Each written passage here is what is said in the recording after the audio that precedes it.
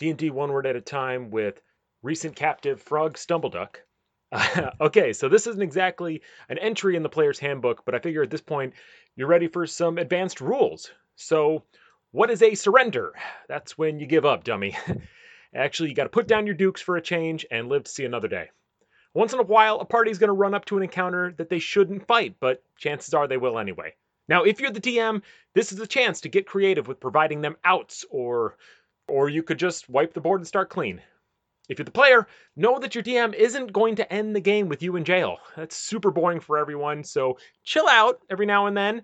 I think now you could look at me as a role model. I recognized that airport security wasn't messing around when they said I had to come with them because I had threatened my seatmate and bragged about a triple murder, really one murder.